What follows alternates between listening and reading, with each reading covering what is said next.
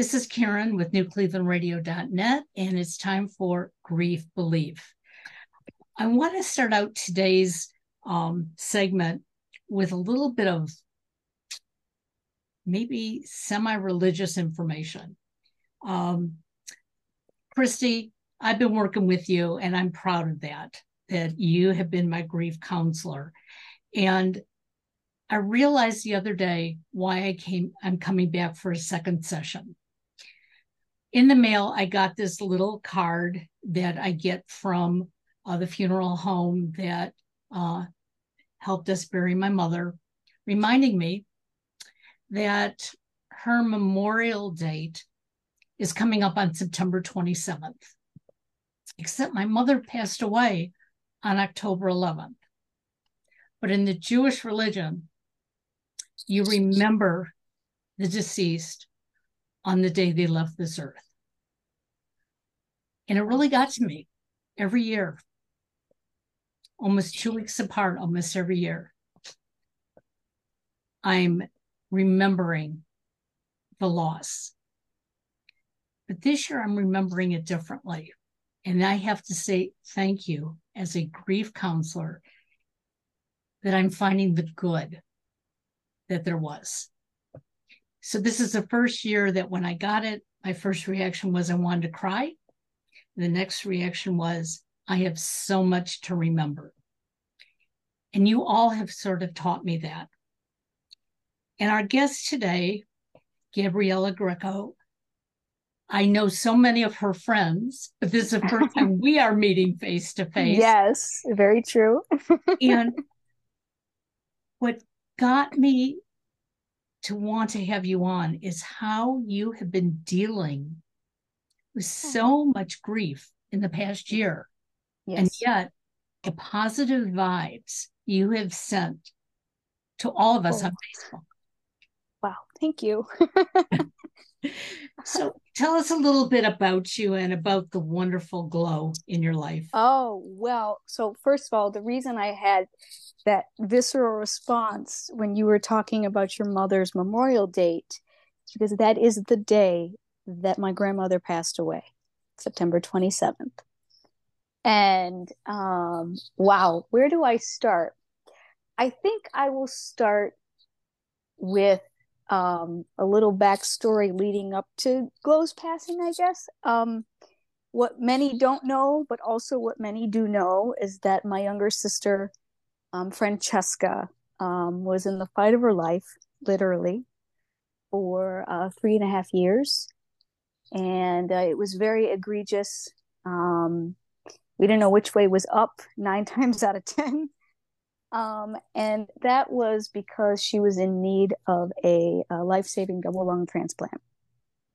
And she, after 6 what they call dry runs, which is where the hospitals call and say that there's organs, and then they find something that's not viable about them, on May 11th, 2022, it was Mother's Day weekend. I just happened to be in North Carolina visiting for Mother's Day, and at the 11th hour, and it's so interesting that you started it too with the facet of, a religious viewpoint, because, in the Catholic tradition and Christian traditions, as I was raised Italian Catholic, the 11th hour, the angel number, God's never not on time. It's always God's time, right?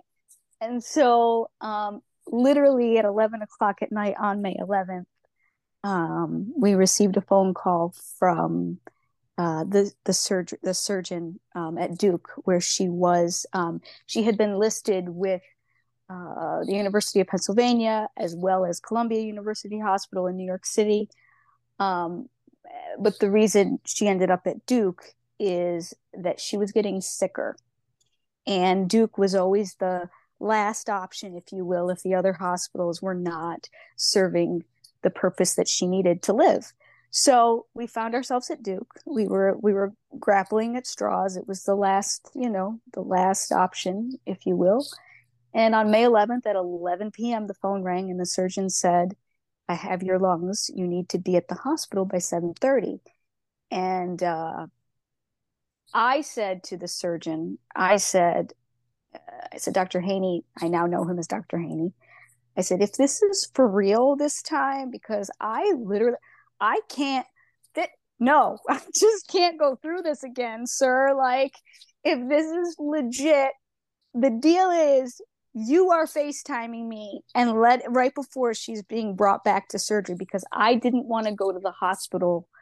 I didn't want to be there until I knew for sure that my sister was getting her lungs, because truly I just was in such an emotional roller coaster, and such this space of, fight or flight, and grief, really just grief of grappling with the very real realization that I would probably not grow older with my sister, who was 29 years old at the time.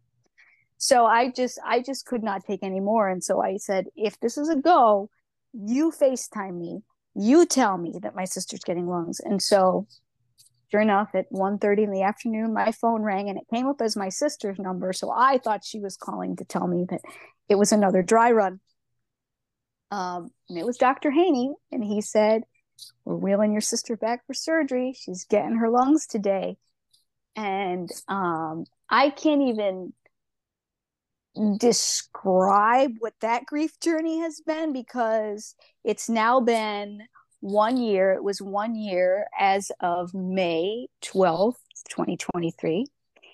And in the interim of that year, we not only lost my grandmother, and I'll get to that story after, who was the actual, like, core of who I am. I mean, I love my mother more than anything, but my mother and I were just two very different people. And there have been times of tremendous challenge. I don't mean it negatively, just I would venture to say that all mothers and daughters have had that. But for me, Gloria Glow, my grandmother, Nani, she was just always that person who just deeply understood me. And she was just that person that I always felt safest with, and knew that I could do absolutely anything as long as she was next to me. It was that level. And I will, again, I'll go back to that story in a minute, but we lose my grandmother, but at the same time we are united with my sister's donor and her family, which in itself is another level of grief, because it's like now you have this, you feel this almost survivor's guilt for this family you never met, but you're so grateful because their son is the reason why your sister's, breathing, literally. And not only that, but I grew up with mild cerebral palsy, right? And I vividly remember one day my mother, I really do believe, has some level of clairvoyancy. I know that's a woo woo topic, but like she's just that way, and Glow had it too. But we were driving one day in North Carolina, and she stops the car, and I'm like, what are you doing? And she's like, what if your sister's donor has cerebral palsy? And I was like, what? Why would you even, why would you? And I got angry. I was like, why would you even say that? Why? And she's like, I don't know, Gabriella. I have a feeling. And I was like, Mom, you can't talk like that. Like, you cannot, like, stop it. Sure enough, Bradley had cerebral palsy and was in a wheelchair. And his parents, Tony and Vicky, and I just also want to preface this with, like, they are totally fine with me talking about this, like, because it is such a sensitive topic. But Vicky is very adamant about sharing this story and sharing, about Bradley and all of that. So, they're just the most beautiful, faith-fueled, graceful people. Like, I if it was me, and it is me in a way, but it's not me at the same time. There's been days where I literally have just wanted to go under the covers and not want to talk to anybody. And here's this woman who literally lost her only son, and she gets up every single day with a smile on her face and chooses joy and chooses love and chooses to recognize that her son's purpose was way beyond anything she could have ever hoped for. And she has an understanding and an acceptance that Bradley was not meant for earthly purpose. His purpose was beyond. And so all of that to say that here we are 1 year later, and we go through the process of Francesca getting the lungs, which, I mean, it's surreal. It is surreal. And as I was waiting in the waiting room at 7 West, the pulmonary, intensive cardiac pulmonary intensive care unit in Duke, North Carolina, when you get, because the doctor, they had been updating us with text messages. And so when Dr. Haney texts from the operating room, he said, the first lung is in. I was like, I don't know where to put myself. I completely lost it. I don't know if it was just the 3.5 years of just, hanging on so tightly to survive to the sense of survival for my sister. I don't know what it was, but I lost my mind. I was hysterical. And the only person I knew that I could call that could really ground me and center me was Gloria, my grandmother. And so I called her, and she was the type of person where you didn't have to say anything.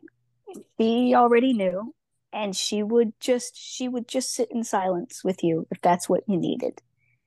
And I just never anticipated that a week after my sister got home from Duke, that we would be literally sledgehammered with the reality that she had metastasized stage 4 cholangiocarcinoma cancer. And you have to understand something, Gloria. My mom had a conversation yesterday, and one of her best friends summed up Glo perfectly. She was like, there are grandmothers, but then there was Gloria. And Gloria, and I say this so not pretentiously, so humbly, so proud in a way too, I guess, that she was stunningly gorgeous. My grandmother was stunning, like just, she'd walk in a room, and I mean, I had friends my age, I'm 35, who were like, your grandmother's so hot. I'm like, okay, that's just weird. That is just that. It's like, no, your grandmother's so gorgeous. So she radiated this beauty, this physical beauty, but also that was just a testament to her internal beauty, because she just was just beautiful in every way. And as my mom's friend was saying, she was like, again, there's Gloria, and then there's regular grandmothers, and then there's Gloria. Like, she was fit, she was in the gym 5 days a week, she was a successful real estate broker, like a titan. Like, she was one of the top female brokers before it was acceptable for females to even do anything. Like, she broke the glass ceiling in every way, and she just was vibrant and full of life, and she just loved us kids. There was 5 of us, right? She loved us so intentionally, and she did everything she possibly could to be there for all of us in our own unique ways, and met our own unique needs. And just, so to say that, this loss of her, I said it to my grief counselor and my aunt, actually, my mom's sister. I said, I really do. And I've had a lot of wonderful, beautiful, incredible life moments. Okay. But this is hands down, even more so than my sister's transplant. This is the #1 life event where I physically felt part of myself leaves and change and shift. I can't explain it any other way. I felt part of my soul, part of my being just leave. And that might be, because, and I'm sorry if there's no fluidity to this. I'm sorry. I feel like I'm all over the No, place right that's now. okay. And I'm Absolutely. talking a lot and I talk a lot, and that's okay. So if you want me to stop at any point or you want to interject, please do so. But I think the gravity of that too is that I I was the one who, yes, it was a collective family effort. I will not discredit where credit is not due, but in the final week of her life, where it was decided, because first of all, there was no way she was receiving chemotherapy. She made that. She's like, my grandchildren. No, she goes, I am too vain. Like my grandchildren, I am not having my grandchildren see me ball. Like that's not up for discussion. So we had been waiting to see if she would be approved for immunotherapy, which from what I understand, that means they use your own body cells to try to fight the cancer. And her oncologist came in, and that's it. Just for time reference, from when she was diagnosed to when she passed, it was 4 weeks. So we had just come off the roller coaster of my sister living literally, and now the number one person in my life is dying. Like, what kind of messed up, what are you trying to tell me here, universe? What is this, right? So we were waiting on the immunotherapy, and the oncologist told her, he said, when I became a doctor, I took an oath.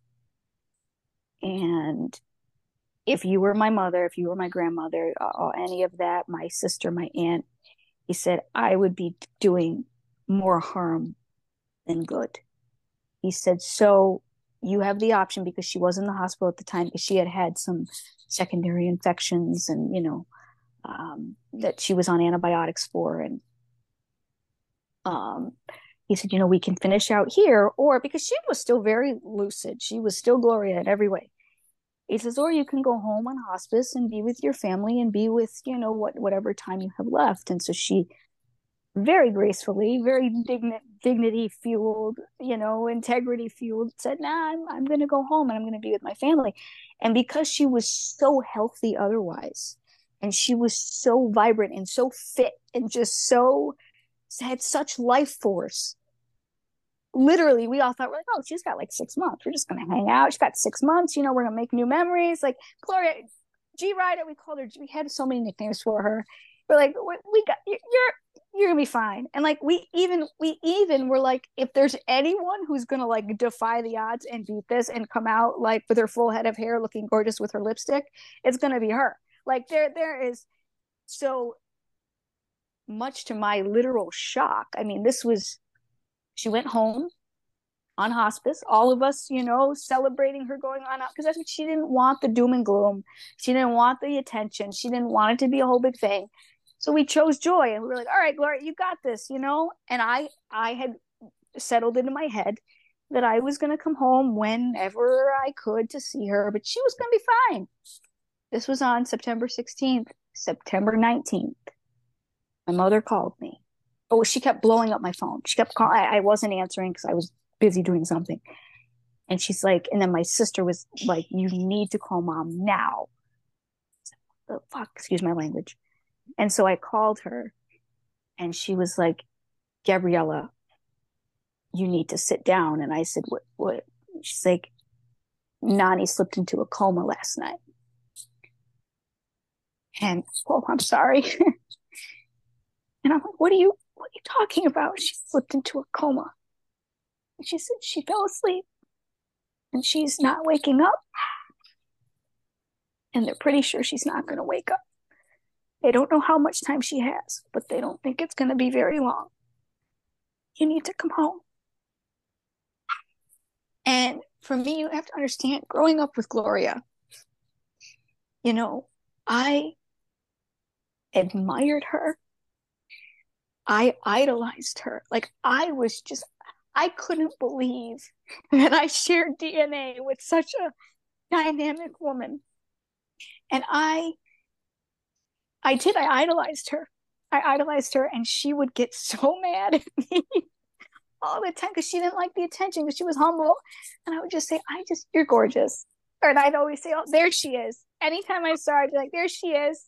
Be like, hi, gorgeous. And she'd be like, shut up, Gabe. Shut up. Stop. But I know secretly she loved it.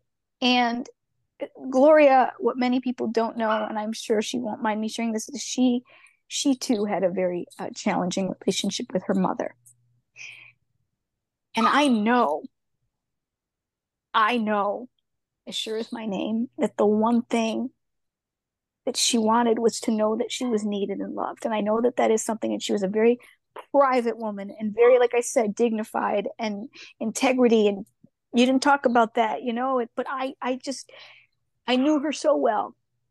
And we had such a bond, and we had such a knowing and understanding of one another that she opened up to me about a lot.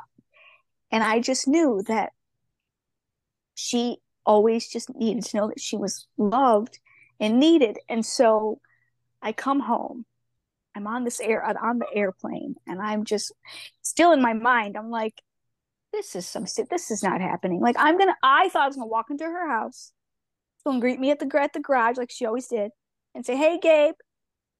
And we pulled up, and I just remember just this silence and but peace. It was a very strange thing. And I walk in, and the lights are dim, and that's so not her. You walk in her house, there's sunflowers, there's lights, and it was dark and dim and silent. And the family was there, and everyone was crying, and I just was like, what? And I literally was like, where is she? And they're like, she's in her room, and she looks like she's sleeping, but she's probably not going to make it through the night. Okay. So I go in, and she's there. And the night I landed, talk about divine intervention, truly. Okay. The night I landed, my mother got COVID. So my mother, Flo's daughter. Now remember the dynamic of the women in my family. Like it's just like that's how she wanted it. She wanted it to be that way, I guess. So my mother goes into isolation. My aunt, her sister, full nervous breakdown, can't handle it. Can't handle it. Don't blame her, right? Literally says to me, I need you. I need you to be the one to be with hospice. I need you to take care of her. What? What? What? She ended up hanging on for another week. Of course she did, because they said that her heart and her lungs were so strong that she didn't want to let go. And I laid with her every day, literally laid on the same pillow with her every day for 7 days straight. And I brushed her hair, and I put on her mascara, and I put on her lipstick, and I said, I'll be damned if she's in a coma, and we're not going to brush her hair, and we're not going to put her lipstick on, and we're not going to put her, eyelash. Like, no, like that's still happening. And it was the most beautiful week of my entire life. It was the most gut-wrenching week of my life. But it was also just such a testament. And I can say this now, it'll be a year, September 27th. And I recognize now that it was a testament to that bond she and I always shared. Oh, And beautiful. truly. And yeah, I can't describe it.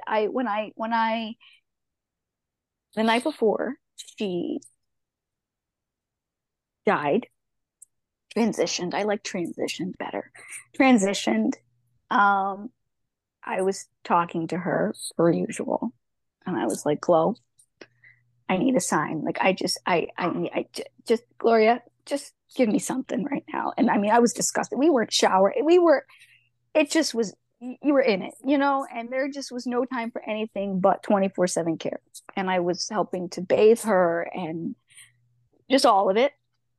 And I'm like, Gloria, I just need something. I need to know. And so that night, excuse me, my mom's dog is barking. He's upon right hand. If you hear that, I'm sorry.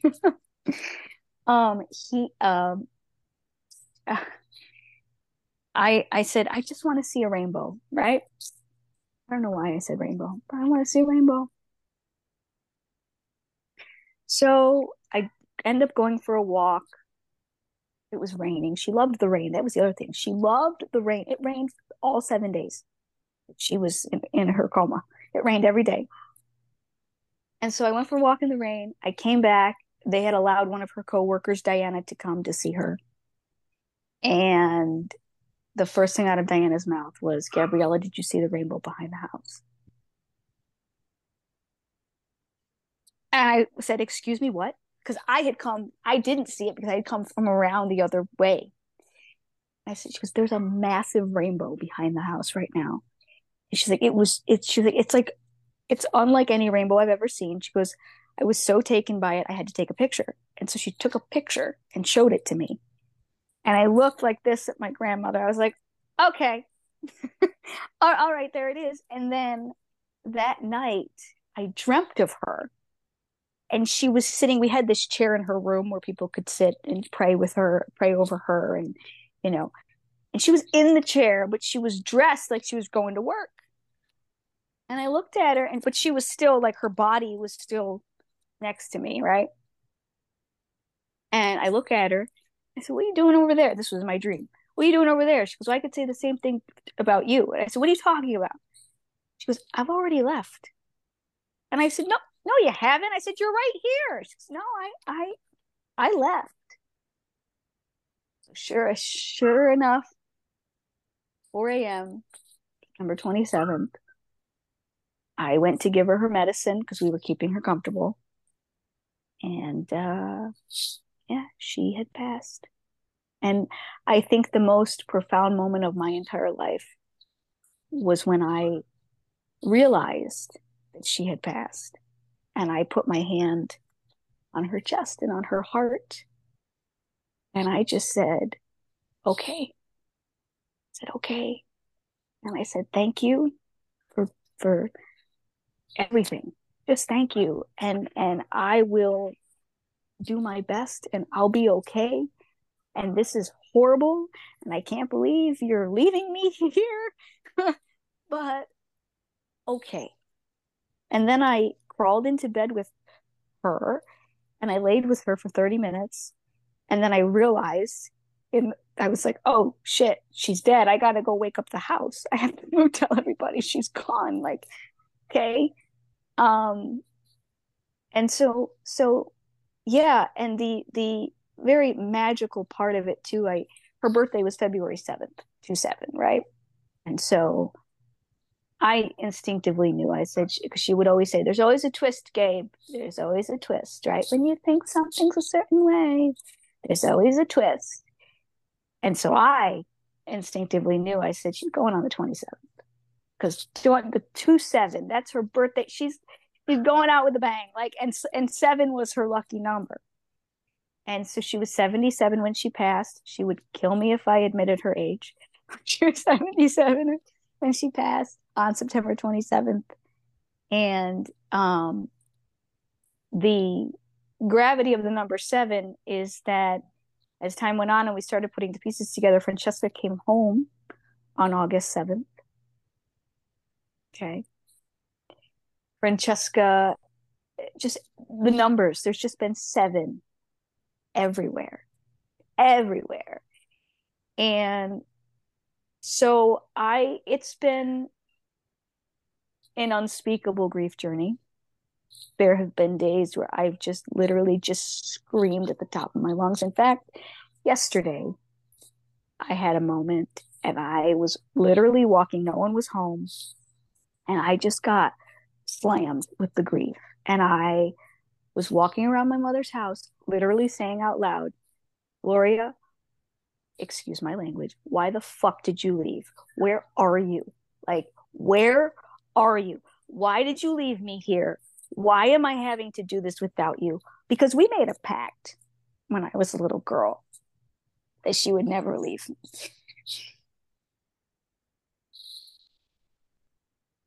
She would never leave me because I used to get scared a lot. Oh, okay. I'm sorry. I used to get scared a lot. And when I would get scared, I would always go to her and I would crawl in bed with her and I would be next to her. And even as an adult, like anytime I got scared, I would call her and she would say, whenever you're scared, listen to the rain, because she loved the rain.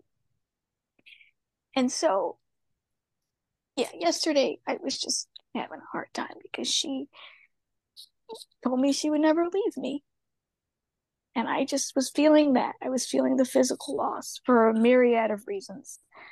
Um, but yeah, yeah. You So know, I I'm watching Christy, Carol, and Candace, and we're all choking up, and they're trained in grief counseling. I am not. And I'd love to hear some of their feedback because you have every right, obviously, to feel what you feel. yeah. And sharing it with us, I think, is a gift. Yes, and you know who I have to credit that to? And I don't like to name drop, but I'm going to say it because she and her wife have just been the most, and I keep a lot of I share bits and pieces, but I keep a lot of our relationship very private for obvious reasons. But she's just been like, when my sister first got sick, my mother loves Melissa Etheridge. And so when my sister was really dying, like it was bad, we were all in the throes of COVID. And I was desperate because, and I think maybe part of me thought that somehow Melissa was going to save my sister. I just was, grief makes you think crazy things, right? And so I wrote to Melissa on Twitter, of all places, because I have a long spanning career in entertainment and working administratively and supporting a lot of amazing artists that I admire. And I'm a singer myself. And, you know, the industry's been very good to me. It's also not been very good to me. And it's been a long, expansive thing. And so normally I would go the route of finding the manager or finding the publicists and, you know, being respectful. And but we were in COVID. I'm like, you know what? And I knew that Melissa was very active on Twitter. And so I shot her a message, a private message. And I was like, you know, you don't know me, but here's our story, essentially. And within an hour and a half, she wrote me back and she was like, yes, this is me. Whatever you need. Can you get on a Zoom call with me and my wife? And I wasn't starstruck. It wasn't that. It was like, oh, whoa, okay, what? Okay. My grief mind was like, oh, okay, so maybe Melissa is going to save my sister. Like, that sounds so silly, but like, that's where my mind went. And so I got on Zoom with Melissa and her wife, and we talked for 20 minutes before we even got to the reason of why I am asking her to help me, really. And it just was this, you know, there's just these people in your life, regardless of status, regardless of anything, where it's out of our control. It's in divine order, universal plan, and your souls recognize each other, right? And it's profound, and you just instantly know. And that's what it was. And I think in retrospect now, like the universe knew that for whatever reason, I needed Melissa and Linda to be my earth angels during, because I also had got stuck in California. I wasn't living there. I got stuck there. Okay. And I knew nobody. I didn't really know anybody. I didn't know. And then COVID and my sister and da da da and all of that. And so Melissa and Linda and I just forged this incredible bond. And as I'm sure you know, or maybe you don't know, Melissa lost her son Beckett to opioid abuse disorder in 2020. He was 20 years old. And Melissa really helped me to understand my grief. She held space for my grief. There were weeks where I was texting and talking to Melissa more than I was my own family. Okay. And she shared something with me so beautiful that it's literally what I think has helped me to accept Glow's passing, I guess. But before I share that, I don't want to cut you guys off. I want you to say what you have to say. Sorry, I talk a lot. There's a lot here. I love your story. Thank you so much for sharing it. It is just, it's beautiful and it's heart-wrenching. It's brutal. Beautiful. I'm stealing that. That's Glennon Doyle's, but yes, it's brutal. But thank you so much for just being so honest and open. And I think that it does make a difference for other people to hear other people's stories. Yes. I that so much. Yes. And I mean, do y'all being the grief experts, do you have any, because I find there are some days where I just feel lost, like just a lost little girl. And I just want to scream it and that's the other thing. I grew up, for me, expression and putting it out there, writing and sharing about Glow helps me. Seeing her pictures help me. I love seeing her. I love talking about her. I love writing about her.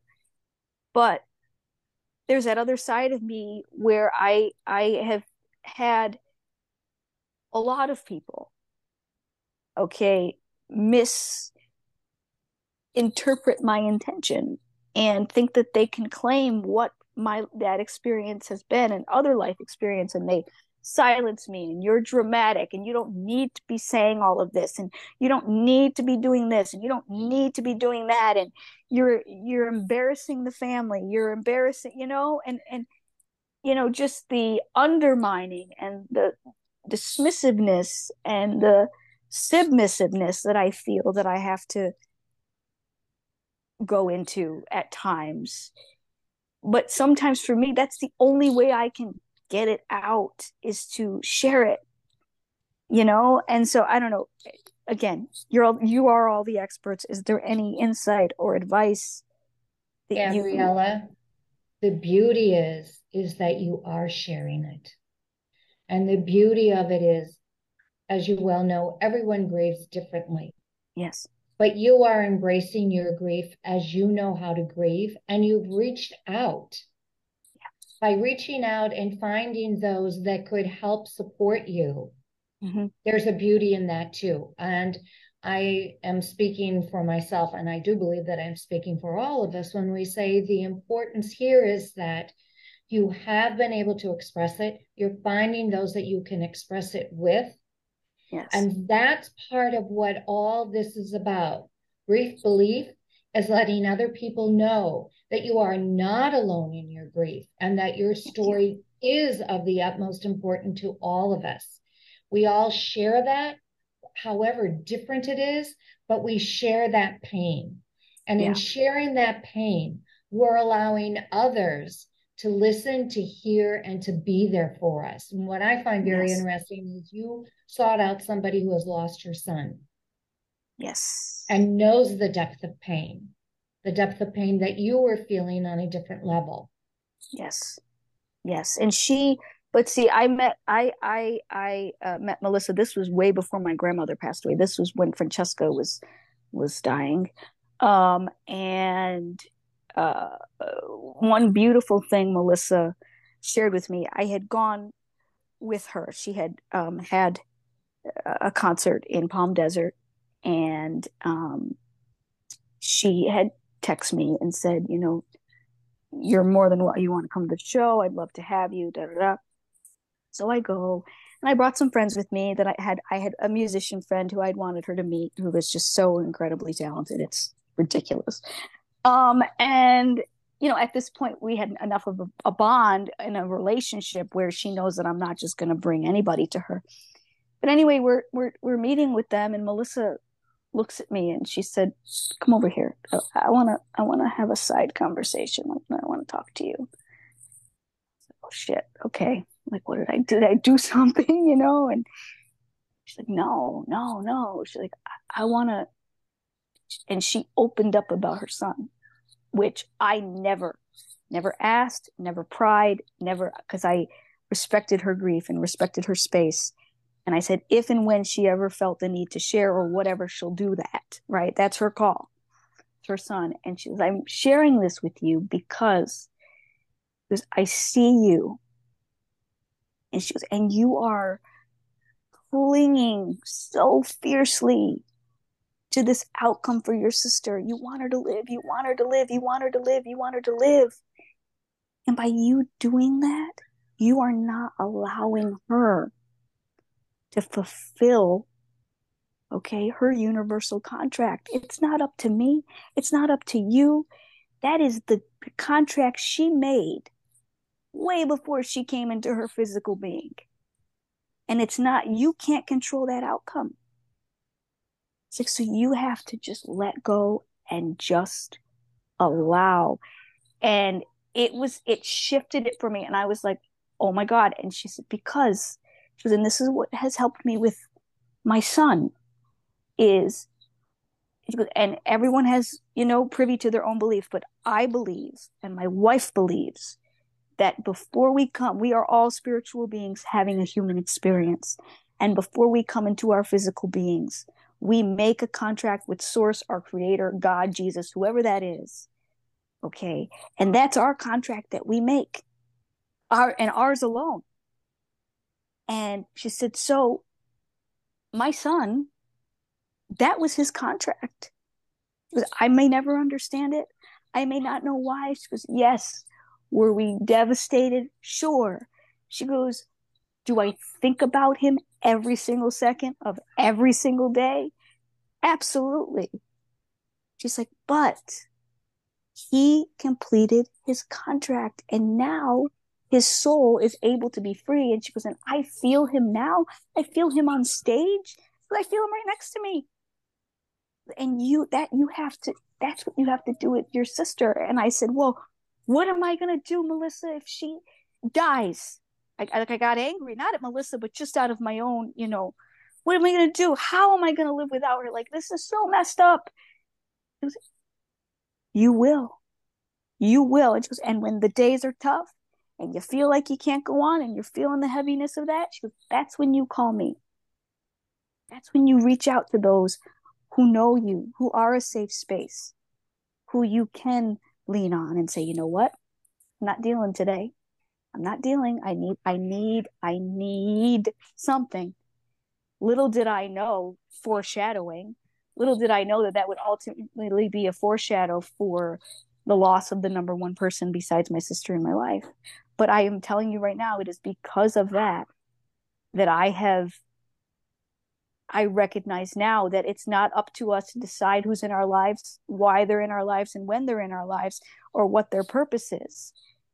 But there must have been some soul knowing deep down that I needed Melissa and we needed each other. I don't know. And it has nothing to do with fame or any of that. It's like, our soul, it was a soul thing, and it is a soul thing. And that advice, I have found myself leaning into that more than I ever thought possible. And I have found myself giving that advice. I actually shared that advice with my sister's donor's mom. Like, how beautiful is that? And then I was on FaceTime with Melissa's wife, and we were talking, and Melissa was in the background, and we were talking about Vicky and Tony and just all of it, and Bradley, Francesca's donor, and like they live in Tennessee. And so I'm like, well, wait a minute. I was like, Melissa, you got a show, right, in Tennessee? She's like, yeah, I sure do. And I was like, wait, why don't we do something for them? And they're like, that's a great idea. And so on July 12th, lucky number 12, July 12th, Melissa and Vicky got to meet. And that was just like, what? Who would have thought when I sent that Twitter message that now the mother of my sister's donor is a guest at Melissa's show. It's so, as tragic and devastating and as heavy as it is such a beauty that you cannot write it, and then shortly after Gloria died, it was only a few weeks, so I was in the trenches. I was busted. Melissa had her off-Broadway show, and I went to the opening night. I got invited. I say that humbly. I got invited to opening night, and there was this whole scene, and I had not known this. We had not shared this, but Melissa dedicated an entire scene to the bond that she shared with her grandmother. And the parallels of that bond to my bond with Gloria, I was at the edge of my seat, and I was like, okay, just another star wink. There it is. There it is. Yep. Okay. Wow. Okay. So, yeah. I think the hardest part is feeling validated when the grief feels too much. I feel crazy. Like I feel unhinged sometimes. I really do. I feel unhinged, and it's easier for me to just stay off social media, turn my phone off, go under the covers, but then at the same time, I feel like when that happens, I'm giving a disservice to my feelings too, because I shouldn't have to be hiding under the covers, wallowing in it. I should be able to. So yeah, again, I think the hardest part of it all is receiving the validation for the enormity of what I feel. And I'm still processing the grief of my sister. Let's call that for what it is, because it's like, that's a big mind F. Like, okay, sure, you're going to prepare for life without your sister, but actually, psych, no, she's going to live and it's going to be okay. You literally go from the doctors, like her having a living will at 29 years old, to her survive, like just living, like literally just living. And you're like, what? Okay, well, what about all this residual grief from the past 3.5 years? Where's that all going to go?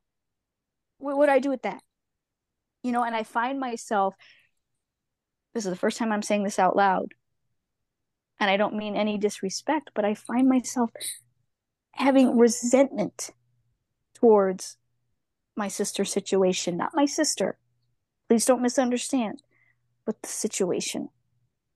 Because it's like, how could you mind fuck me like that? Excuse my language. Like, how? And yeah, I'm rambling now, and I'm sorry, but that's, yeah. But isn't it all part of grief?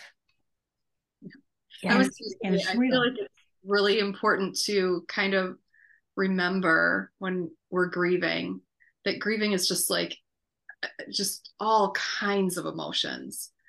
And yes, it's important to allow those emotions to happen and yes, not try to push them away and not look at them, but to be able to sit in them, because they're going to change. That's what I find oftentimes people get scared that they're going to get stuck in one emotion. Yes. The way emotions work is they just flow. So if you can just I like the way Candace calls it surfing. If you can just surf those emotions, if you can just let them flow through you, another emotion is going to come.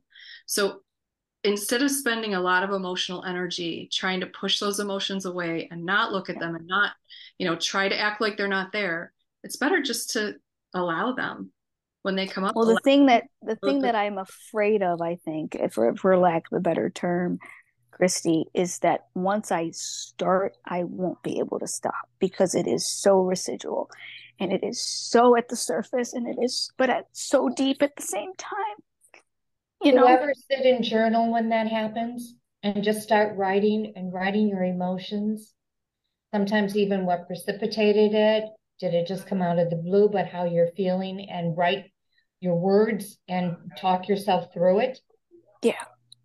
Yeah, I have not tried that really yet. I've been afraid to do that too because I know once I start, I won't stop because there's so much. There's so keep much going, keep doing, let it flow, let it flow. And even if you just record it, if you don't want to write it or scream it out, yes, let it flow. It's all it's part of your process, and it'll come back, may not come back as frequently as time goes on, but it's there. And it's always right under the surface. You scratch the surface, the pain will always be there. And especially with my grandmother, that, and I just, because it was so unexpected. There was no prepping for that. That was just like wham bam, thank you, ma'am. Like, this is what it's going to be. And yesterday I was just like, again, I was like, why did you do this? Why did you leave me? You said you would never leave me. And I got like angry and I'm like, where are you? Why did you go? Like, I need you. And yet she's inside you, isn't she? Oh yeah. I can't tell you how many people, it's the weirdest thing. Since she passed away, how many people have said, oh my God, just like her. Oh my God, you look just like Glow. It's different. You look just like Gloria. It's so weird. And like, I had always been told, yeah, sure, I resemble her, but never, like, people are like, you're her. And like my little cousin said the other day, he's 8. He's amazing. And he said the other day, and he was very close to Nani, and he's a little boy, and and he said to me, he's like, Belby's my nickname among the family. Don't ask. It's just Belby. And he said, Belby, you're Nani. And I was like, what? He's like, you're Nani. And I was like, what do you mean? He's like, I don't know. He's like, I can't describe it. He's like, you're just her. You're just her. He's like, I just feel her when I'm with you. And he's like, and you look like her, and you're skinny like her.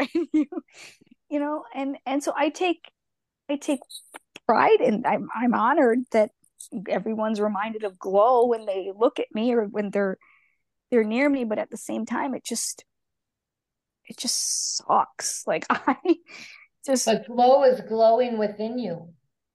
Yes, Gloria is. Yes, she is. Like, and she'll show up in ways that are so, like, my aunt took the kids to the animal game farm in this area. And she's like, she came back and she's like, you're never going to believe this. And I was like, what? She's like, the big potbelly pig, her name was Gloria. Oh. And like, just little moments like that. Like, I went to an art event in Santa Monica with my roommate, and we walk in, and I had just gotten back to California after all of this. I was in a daze. I did not want to do anything. I didn't want to talk to anybody. I was just so, literally the only people I spoke to were Melissa and Linda and my roommate. Like, was the only people I was allowing myself to talk to. Because those were the only people that I felt safe with in that moment. But I went to an art thing that my roommate was like, we're getting out of the house. You're coming to an art thing with me. I'm like, no, I'm not. She's like, yes, you are. Shut your mouth. We're coming. You're going.